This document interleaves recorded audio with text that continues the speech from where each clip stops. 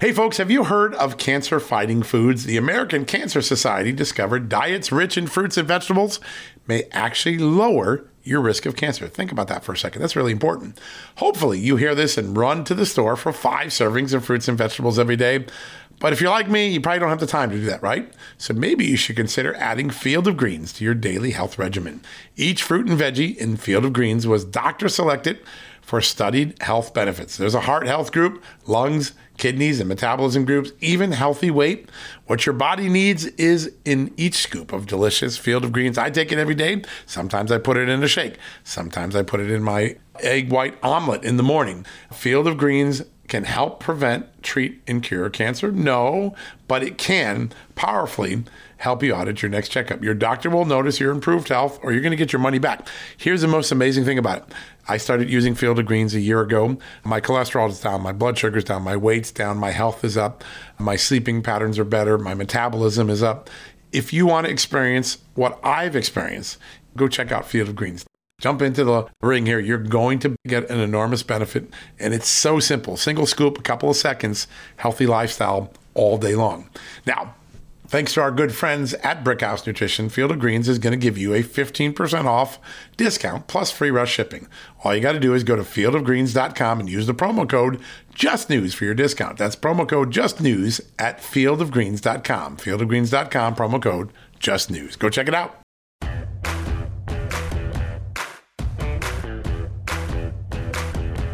Hello, America, and welcome to a new edition of John Solomon Reports, the podcast from Just the News, where lots of news have been breaking the last few hours.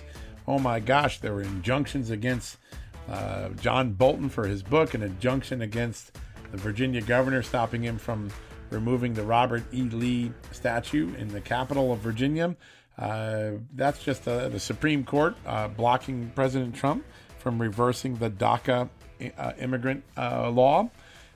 So many things going on. If you need to stay in touch, go right now to justthenews.com and you'll get the latest headlines. Every time I turn around and check the site, 5 new news things have happened. It's been a busy, important time.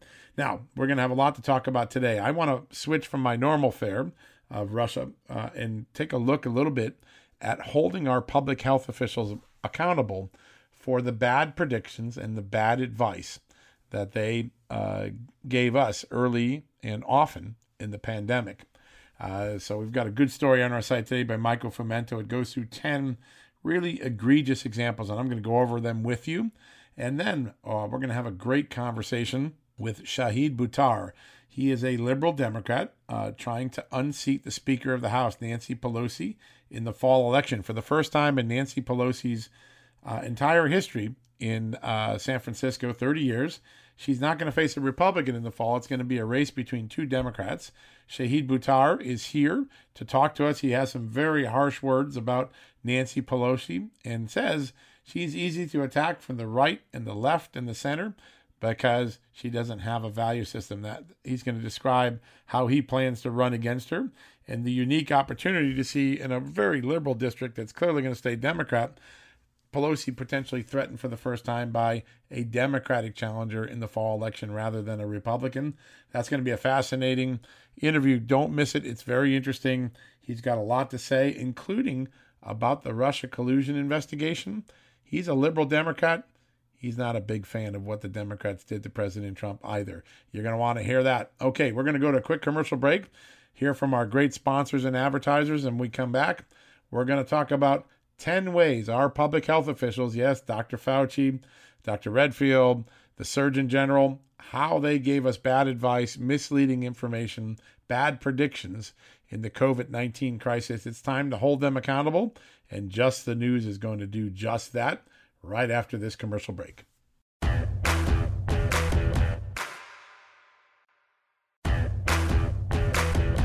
All right, folks, welcome back from the commercial break. And as promised, we're going to get right to our very important story today on the Just the News website. 10 ways our public health officials misled us, gave us bad information, gave us bad advice that has been consequential in the coronavirus COVID-19 epidemic, pandemic. So let me get right to that list. Michael Fumento, one of our writers, medical expert, wrote this story. It's gotten a lot of attention around the country. we want you to hear the top 10 things that our public health officials, yes, Dr. Fauci, Dr. Redfield at the CDC, the Surgeon General, that they all got wrong. Here we go. The number one thing, they got the threat level wrong. I don't know if you remember this, but back on January 21st, right when the first COVID case showed up in the United States publicly, it was Dr. Fauci who went on TV, went on a conservative website, in fact, Newsmax TV, and said, obviously, you need to take it seriously and you do the kind of things the CDC and the Department of Homeland Security is doing, but this is not a major threat to the people of the United States. Well, 111,000 deaths later, that prediction, that piece of advice was not right. By April, remember Dr. Redfield, the CDC director and Dr. Fauci's sidekick in this, he was calling the pandemic, quote, the greatest public health crisis that has hit the nation in more than 100 years. So how did we go from this is no big deal to the biggest health crisis? That's one of our bad predictions, bad pieces of advice, wrong information that we got from our public health officials. I'm going to give you number two. Remember the issue of masks? They were against them before they were for them. So on, I think it was February 29th, Jerome Adams, the Surgeon General, literally tweeted this. Seriously, people, stop buying masks. Okay, now everybody's supposed to wear masks. They got that wrong. The CDC initially said that there was no value to having masks on. And then they flip-flopped and said there is a value. In fact, they're now making it as strong a recommendation as possible in large letters. This is what the CDC says today. Cover your mouth and nose with a cloth face cover when around others. All right. So we went from you don't need to wear a face mask unless you're caring for someone who's sick to wear it all the time. That's the number two piece of bad advice, bad prediction, bad prognostication that we got from our public health officials. Number three, asymptomatic transmission. We went from, oh my God, this is going to be how it's spread, to there's very little evidence that many people get sick from asymptomatic patients. Let's go back to the tape. June 8th, Dr. Maria Van Kerkhoff, head of the WHO's Emerging Diseases and Zoonosis Unit, so the real expert for coronavirus inside WHO, here's what she said. From the data we have, it still seems to be rare that an asymptomatic person actually transmits onward to a second individual. It's very rare. So very rare. Okay, that's pretty amazing, because it wasn't that long before that they were saying that this was the primary reason that you could get sick from someone who didn't even know they had the virus, and that's how it was spreading, and everyone was panicked. Well, guess what? They flip-flopped and changed on that too.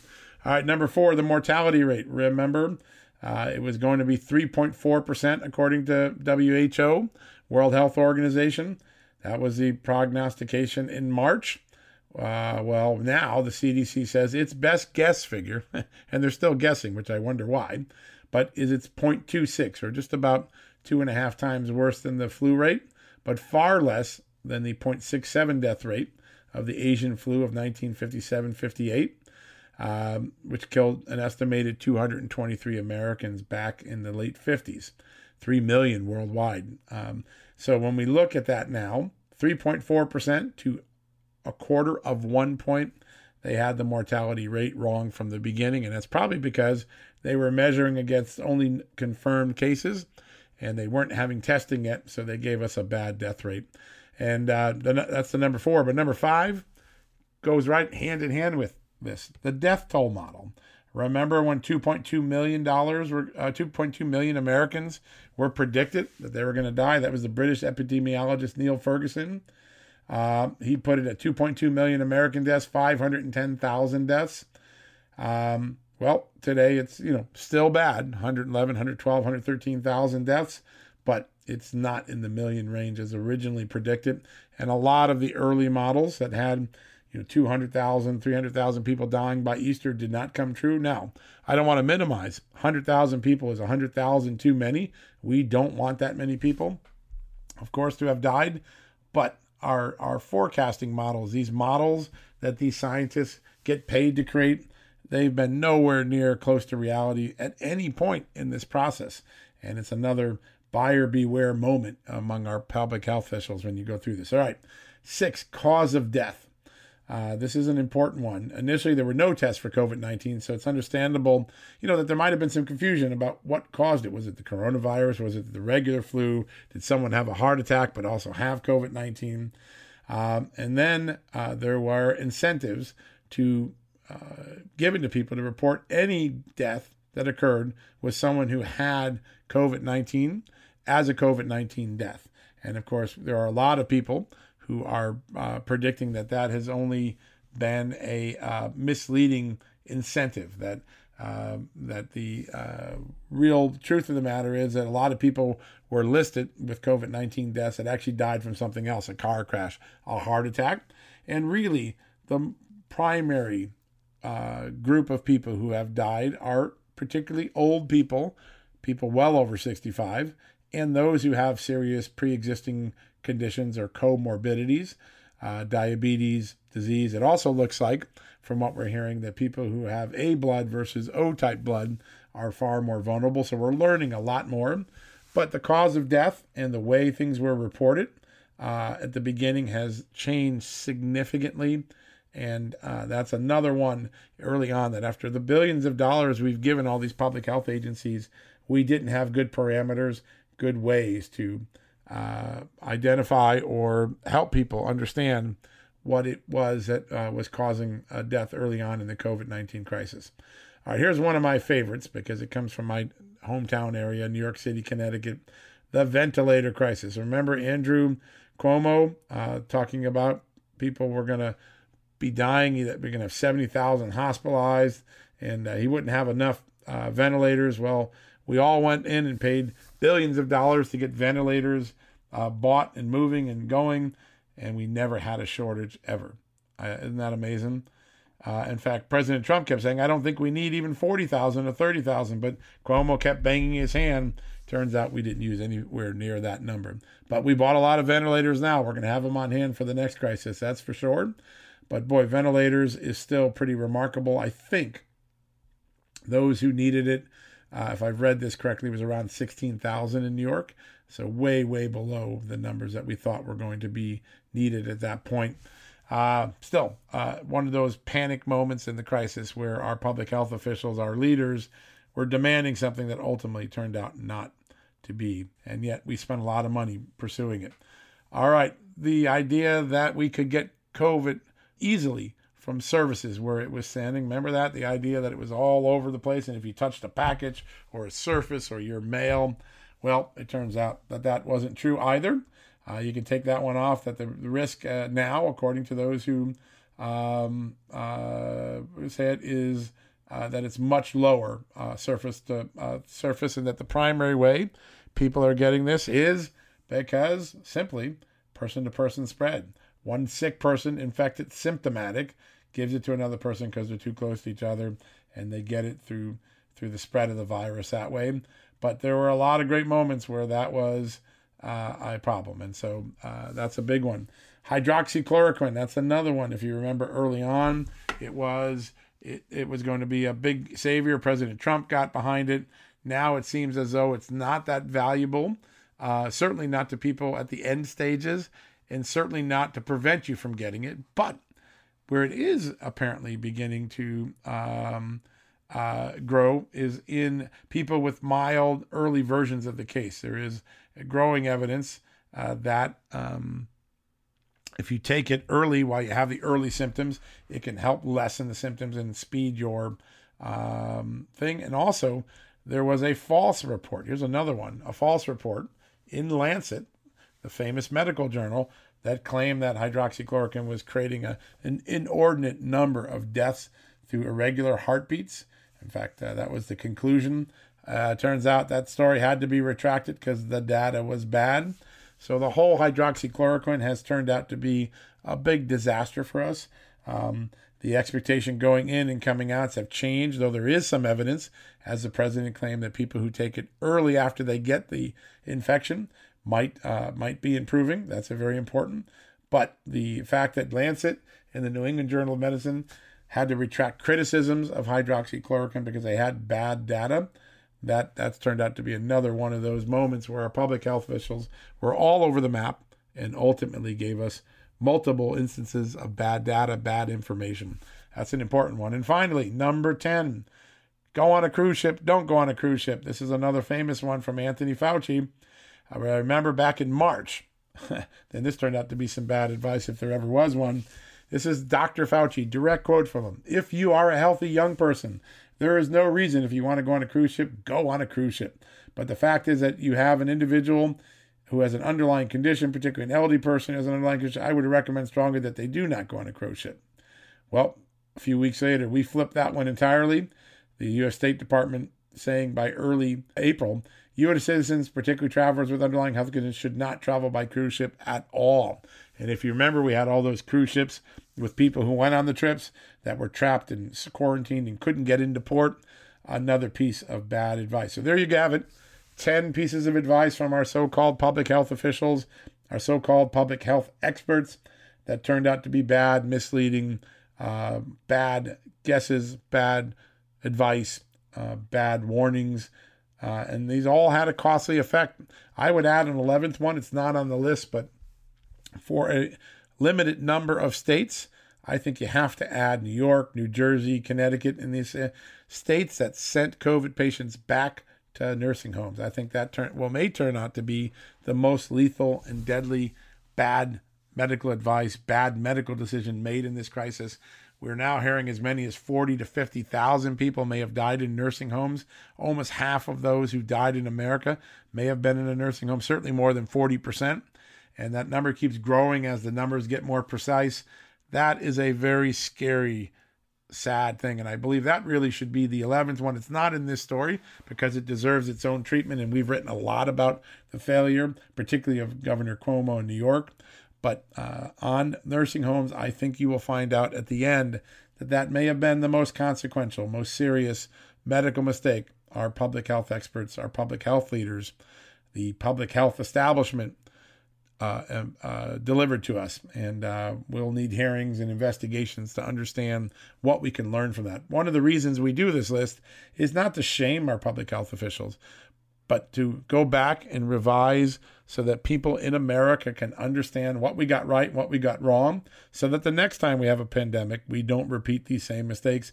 That's why we do this journalism. That's why Michael Fomento did it. If you enjoyed this story, by all means, please pass it on to your friends and let people know that we've learned a lot about COVID-19. And one of the biggest learnings is our public health officials, the people we gave billions of dollars to prepare for the pandemic, they didn't have a whole lot of things right at the beginning of this terrible tragedy that we've all suffered from in America and across the globe. All right, I'm John Solomon. You're listening to John Solomon Reports. When we come back, Shahid Buttar will be joining us. He's the man who wants to put Nancy Pelosi into retirement. He's running against her as a Democrat in the fall election in the San Francisco House District that Nancy Pelosi has represented for 3 decades. You're going to want to hear this man. He's a fascinating man. He has lots of points of agreement with conservatives on issues like FISA and the FBI deep state monitoring capabilities and spying capabilities. He also thinks the Russia collusion case was a bad card to play by his own Democratic Party. And he talks about the vulnerabilities and frustrations that he has as a constituent of Nancy Pelosi that drove him, Shahid Buttar, to run against her this fall. When we come back from the commercial break, Shahid Buttar, you're going to want to hear this one. Getting the smile and confidence you've been dreaming about, all from the comfort of your home, isn't a total mystery with Byte clear aligners. Just don't be surprised if all your friends start asking, "What's your secret?" Begin by ordering your at-home impression kit today for only $14.95.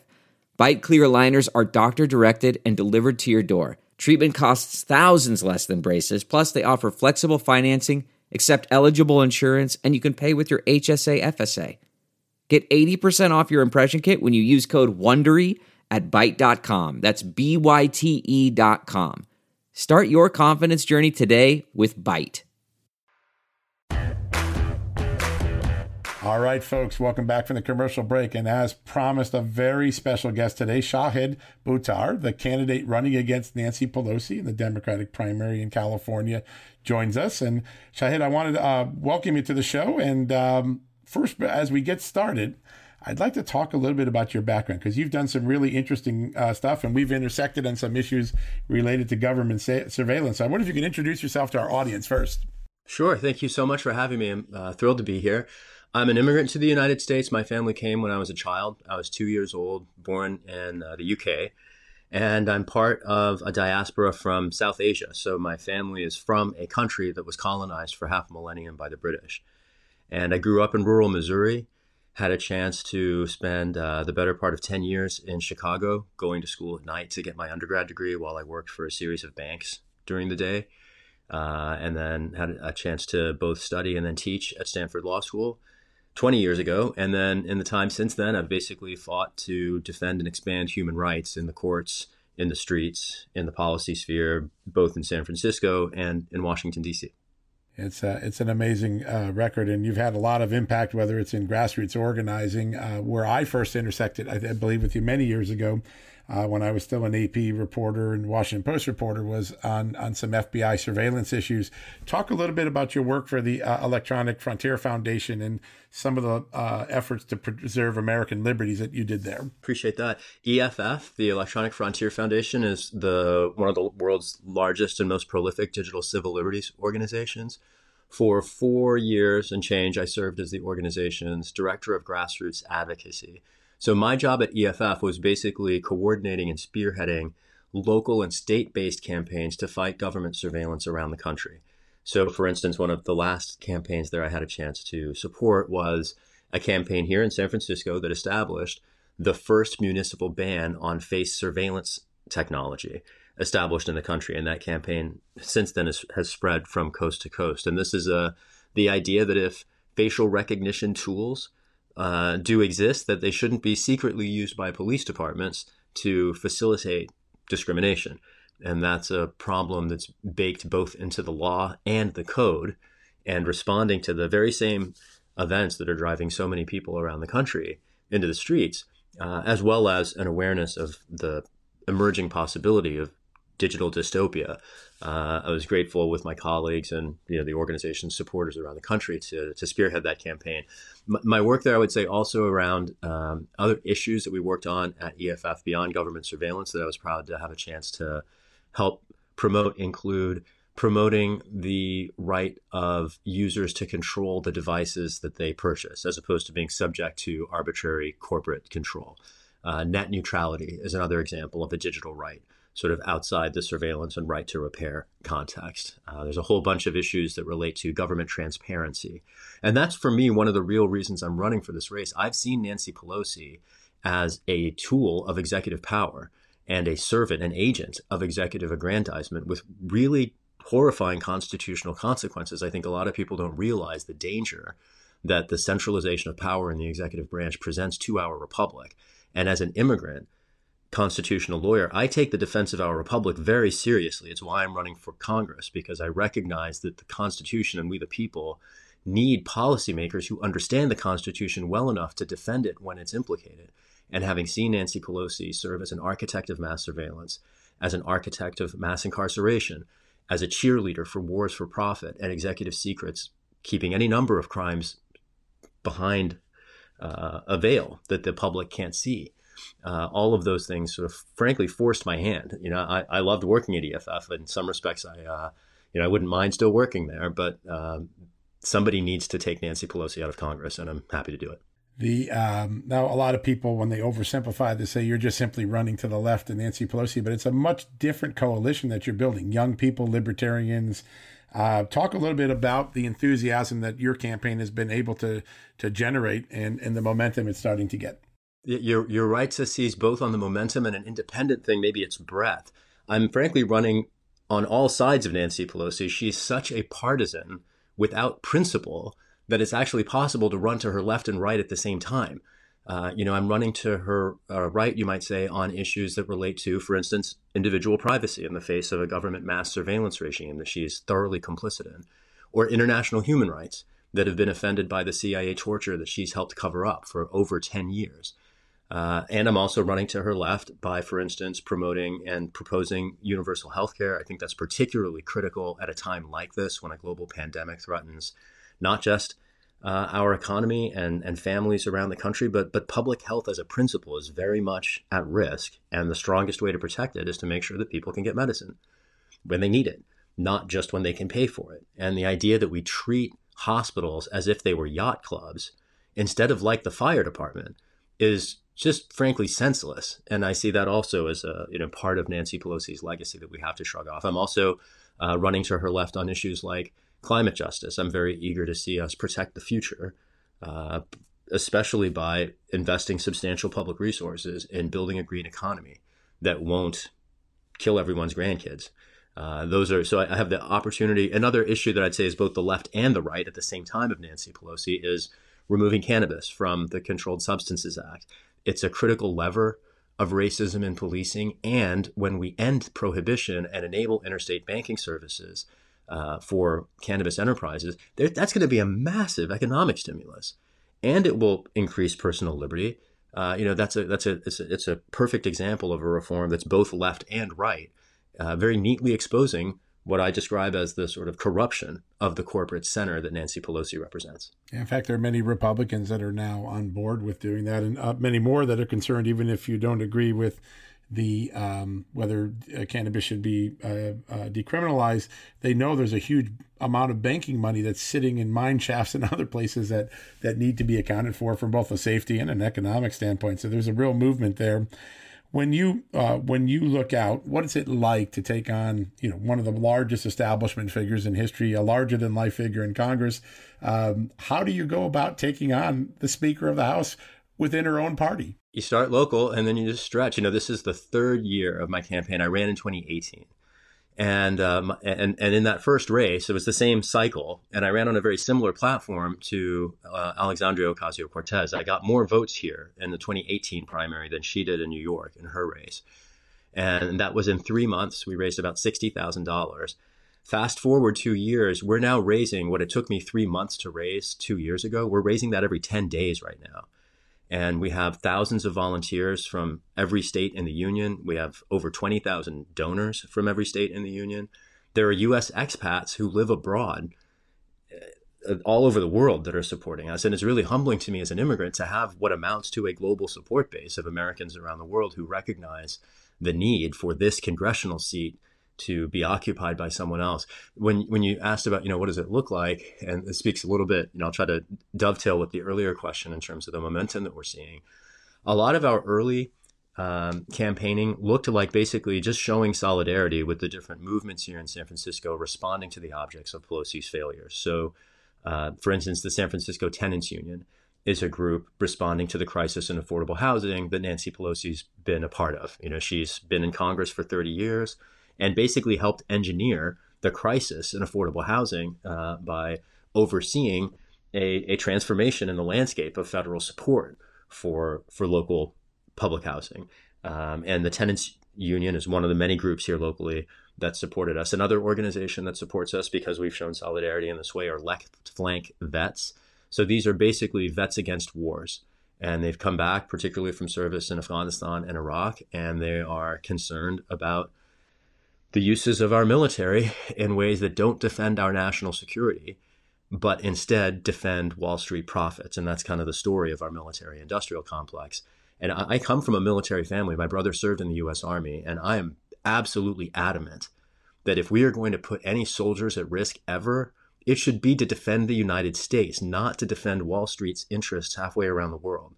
And that's half the reason we're in this mess. The extraterritorial projection of our so-called interests has undermined U.S. national security for 70 years.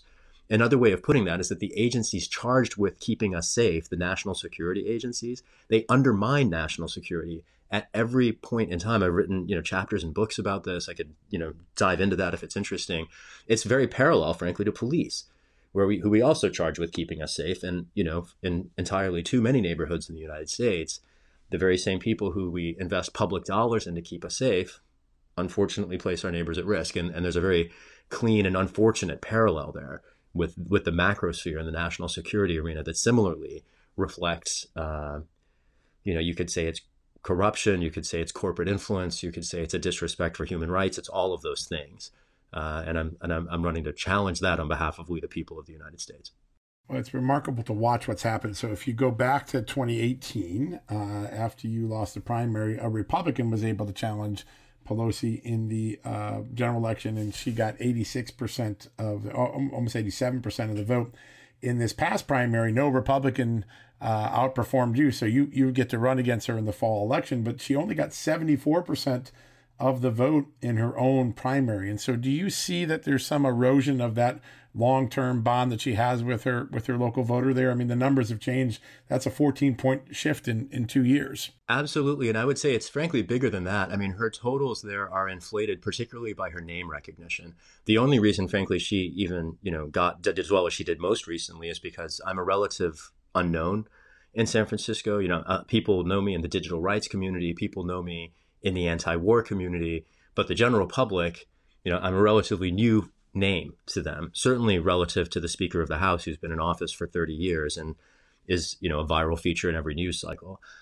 So I frankly don't think she has a chance. The only reason that she stayed in office for 30 years is because she has relied on corporate dollars to entrench her. She runs Congress through a mix of sort of carrots and sticks. And those same carrots and sticks have been what's kept her in office for 30 years. She hasn't debated a challenger since the 80s. And I do think that as the first Democrat, and this is very much a Democratic town, as the first Democrat to reach a November election against her, I think it certainly makes sense for her to debate me, if only so that the district can have a sense of what the options are. I would describe Nancy Pelosi as having relied on corporate propaganda to stay in office, as well as corporate dollars.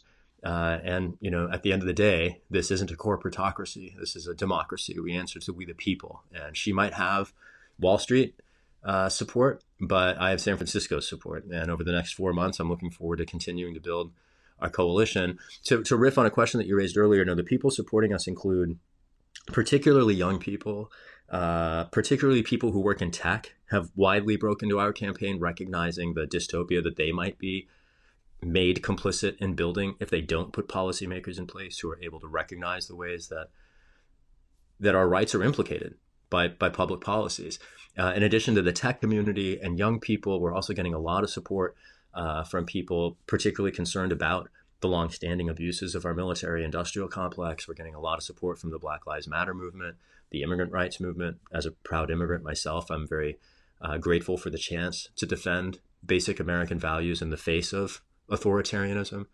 And I see a lot of people, both immigrants themselves and people born here in the United States, recognizing the importance of that voice, not just somebody who understands the Constitution, but as an immigrant Muslim, I have skin in the game. I have understood what is happening here in the United States for years, and the erosion of our individual freedoms, the accretion of power and secrecy in the executive branch, that's alarmed me for decades. And I've been actively working to try to stop it for decades. And I do that as a freedom fighter. I'm concerned about democracy in America. I'm very grateful for the chance to help defend it. And I do think that if we're going to elect anybody to Congress, it should be people who have that orientation and that value first, before an attachment to any partisan end, before an attachment to any set of interests. I would like to see policymakers put the Constitution and we the people first, and that's exactly what I'm here to do. When you've got some big heavy hitters in your corner as well, beyond Silicon Valley, you've got AOC, correct, in your corner, right? She's endorsing you. No, I wish I did. She and other members of the squad have frankly been, I mentioned that Pelosi runs Congress with carrots and sticks. So the squad has been, unfortunately politically, I don't want to say neutralized or co-opted or intimidated. I don't know which of those things it is. But unfortunately, the squad has been quite silent in our race, for better or worse. Oh, for some reason, I thought I had seen that she had suggested that it was good that Pelosi had a challenge, and maybe I missed that. She might have said that, but she hasn't actually endorsed us. And certainly any number of people online are encouraging her to endorse us, if only because it's kind of hard to, on the one hand, maintain the principles that she publicly espouses and not, frankly, challenge Pelosi, given how much she does to enforce a corporate center and the rule of the corporate center, despite the concerns on both the left and right. Yeah, as you grow your coalition now, right? Because you got to go from 13%, you got to get to 51%. what things will happen, and will Pelosi debate you? There's been no agreement yet that she would debate you, correct? I certainly hope that she debates me. I think that ultimately turns on the press. I think that she can turn down invitations from us, and she has, and I expect that. But I don't think she can get away with turning down an invitation from CNN or the San Francisco Chronicle. And so I'm very eager to see those news outlets perform their constitutional function and give constituents here a chance to hear the contrasts. The other things that are going to happen are a continued expansion of our endorsements. Some of the people who have endorsed us include 3 presidential candidates, Mike Gravel, who was a critical whistleblower or supporter of whistleblower in the U.S. Senate. It's largely because of Mike Gravel that we learned the real history of the war in Vietnam, for instance. And I think that one of the reasons Edward Snowden is in international exile instead of lauded as the national hero that he is that when he came forward with his revelations of government corruption, there was no Mike Gravel in Congress to defend him. And I think a lot about Edward Snowden, and I think a lot about the next Edward Snowden, and I think a lot about how different that person's experience will be if I'm in Congress versus if they're not. And that's one of the reasons I'm running. Other things that will happen will include just the expansion of that set of endorsers. So in addition to Mike Gravel, other people who have endorsed us include Lawrence Lessig, who ran for president in a previous cycle. I had a chance to teach for him. He was one of my first bosses when he was my constitutional law professor 20 years ago. Been endorsed by several local folks, including a former president of our Board of Supervisors, Matt Gonzalez, Eric Marr, former member of the Board of Supervisors, number of local groups, particularly in Bernie's coalition. So the SF Bernie-crats, Progressive Democrats of America, Now Revolution groups, frankly, across the country, DSA chapters as well. One of the particular sets of endorsers I'm very grateful for, and it's poignant this week to reflect on this in the wake of the Supreme Court decision yesterday. Jason West was the mayor of New Paltz, New York, and he was one of my first clients when I was in private practice. He was the second mayor in the country to recognize the right of consenting adults to marry a partner of their choice. And he was the only person in the country ever criminally prosecuted for supporting gay marriage. And I'm very proud to have fought for gay rights in the courts since 2004, especially as a cis hetero Muslim lawyer. And I raised that history both because it's implicated very recently. The Supreme Court yesterday expanded workplace protections against discrimination. Landmark ruling. Yeah. Right. Absolutely landmark ruling. And I remember the last one in this line, the Oberfeld decision in 2015, was a decision by a similarly constituted court to recognize and enshrine nationally the right of consenting adults to marry a partner of their choice. I raised this because Nancy Pelosi did not support marriage equality until the eve of that decision. And I live in the gay capital of the country. And I fought for gay rights as a Muslim lawyer because I recognize that one person's oppression is somebody else's oppression tomorrow. And we can't pretend to care about justice if we don't go to bat for our neighbors' rights, even if our own rights aren't implicated. My history, my career has been all about solidarity. And I fought for gay rights for exactly that reason, solidarity and a recognition that civil rights for some have to include civil rights for all. And it is exactly that inclination to look skeptically at power, to look at ways to defend individual rights, to look at creative ways to confront power on behalf of those individual rights. That's the practice that brought me here. And that's very much the practice that I want to take to Congress on behalf of we the people of the United States.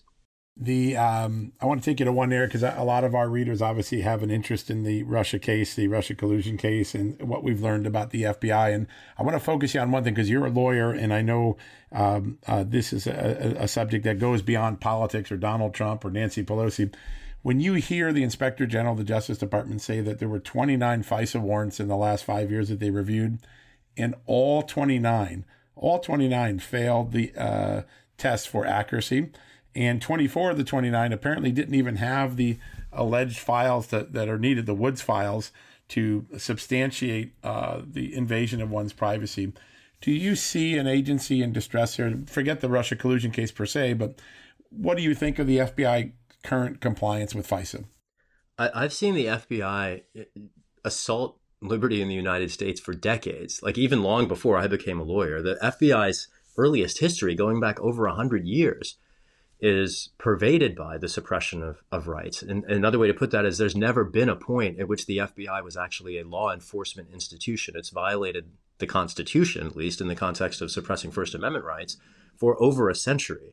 whether it was deporting labor union activists during the Palmer raids, whether it was infiltrating civil rights groups in the 50s and the 60s and 70s, or infiltrating Latin American solidarity groups in the 80s, or criminalizing animal rights and environmental rights groups as supposed terrorists in the 90s under Clinton. There's never been a point at which the FBI respected First Amendment rights. And over the course of my career, I've seen that dial up.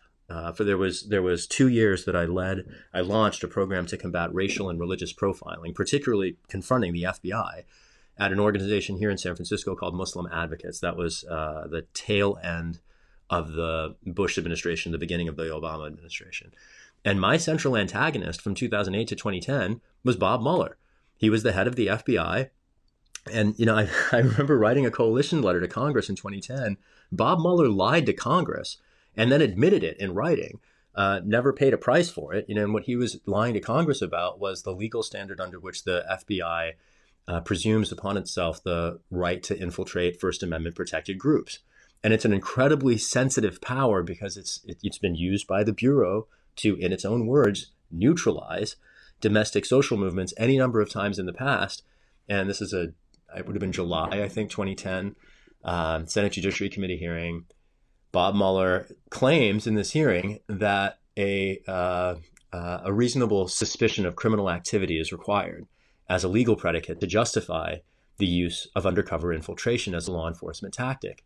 And we knew that wasn't true. And he then wrote a letter to the committee after the cameras were off, admitting it wasn't true. What was in the letter was even worse than the fact of the letter. It's one thing to send the letter saying, "Oh, just kidding," after the cameras are off. It's another thing when the letter admits, as it did, that there is no effective legal standard constraining the FBI. He said in this letter that reasonable suspicion is one example of a proper purpose, but any proper purpose is sufficient. And the thing I would focus on here as a lawyer is that there's no means tailoring.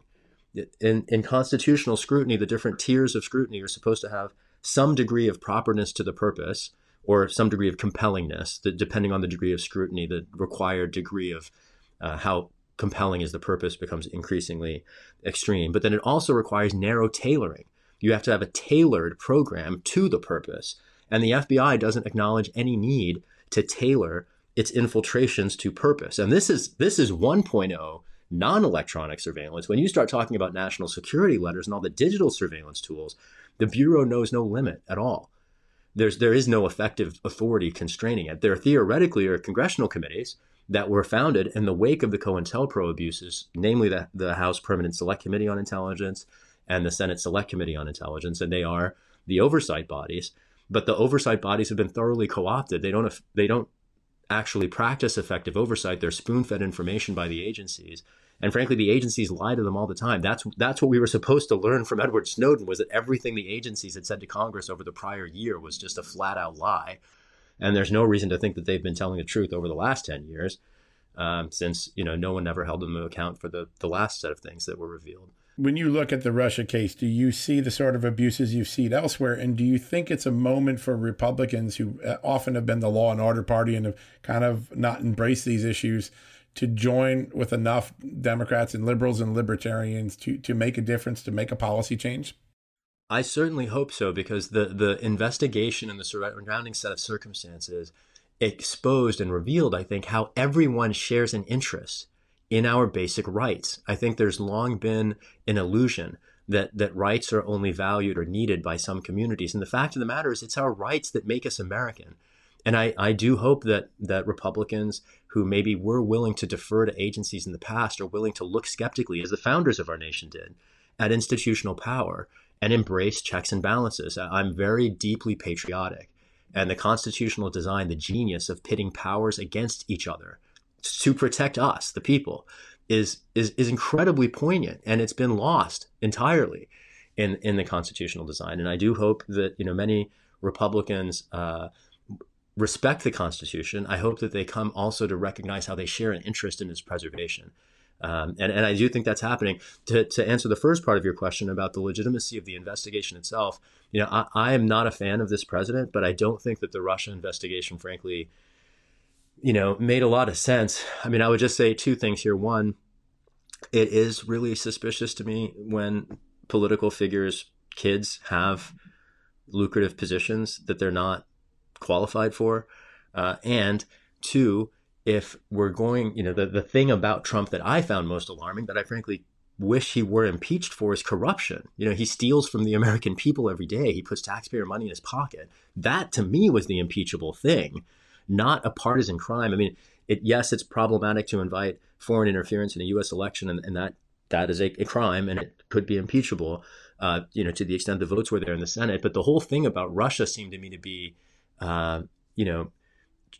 trying to chase an attenuated fear when there was a real problem in documented fact that no one was actually addressing, and that was the continued pattern and practice of self-enrichment at public expense that not just Trump practices. This is a really important point to impress upon here, and I think this is the reason that Nancy Pelosi didn't include corruption in the late and limited impeachment facade that she supported. Many corporate Democrats have the same problem. Corporate politicians. We shouldn't have corporate politicians. We shouldn't have politicians that profit from office. We shouldn't have politicians that put corporate interests before their constituents. And that's a common problem across both parties. Yeah, when I worked for Newsweek, I wrote a story about how Nancy Pelosi was dealing with a credit card issue coming out of the financial crisis. And her husband, I believe it was Paul Pelosi, got a preferred stock offering from one of the credit card companies right at the moment that these discussions were going on. And that got a lot of controversy for a few days. But the culture of Congress people getting rich or having their families get rich around the corporate interest and interested in their policy has not changed one bit. There's been a lot of lip service over 30 years of my journalism career, but there hasn't been a whole lot of change. Yep, and who's been in office that entire 30 years is Nancy Pelosi, and they called that law that passed in response that enabled those, effectively what would have been insider trading, illegal insider trading transactions are permitted under some parameters for a member of Congress under a provision called the Pelosi provision. And when you have provisions named after prolific members of Congress that enable ongoing corruption, it might be worth removing those people and getting new voices in. There'll be a lot of people watching what you do this fall, and it's the first real challenge that Speaker Pelosi's had in her district in a very long time. And it'll be two Democrats against each other, which we haven't seen in the district for a long time. And so it's never happened. It's the first time any Democrats ever made it to November. Yeah, that's right. This is the first time. So this will be historic. Well, I hope to have you back on. We'll be monitoring this race through the year. And I thank you so much for taking the time to share what you're doing and to give us some of the lay of the land for what's going to be one of the more interesting races in the fall. My pleasure. Thank you so much. I look forward to that. Keep up the good work. All right, folks, we'll be right back to wrap things up after the commercial break.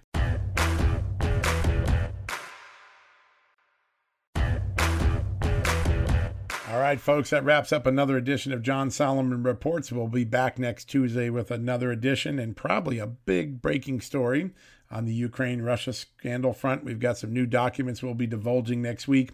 I hope you join me on Tuesday for that. In the meantime, many of you ask, how can you support what we're doing if you like our reporting or like our podcast, like our video? One way is to go to the jtnshop.com. That's our new store, jtnshop.com. Lots of items you can buy there. And if you do that, proceeds from the sales come to help support our journalism. We're very proud of that.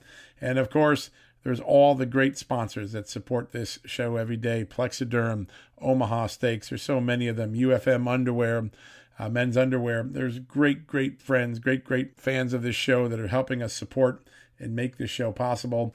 Please support their products. That's another way you can do it.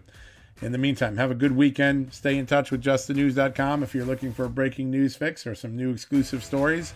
And we'll be back again on Tuesday for a new edition. I'm John Solomon, and you've been listening to John Solomon Reports on Just the News.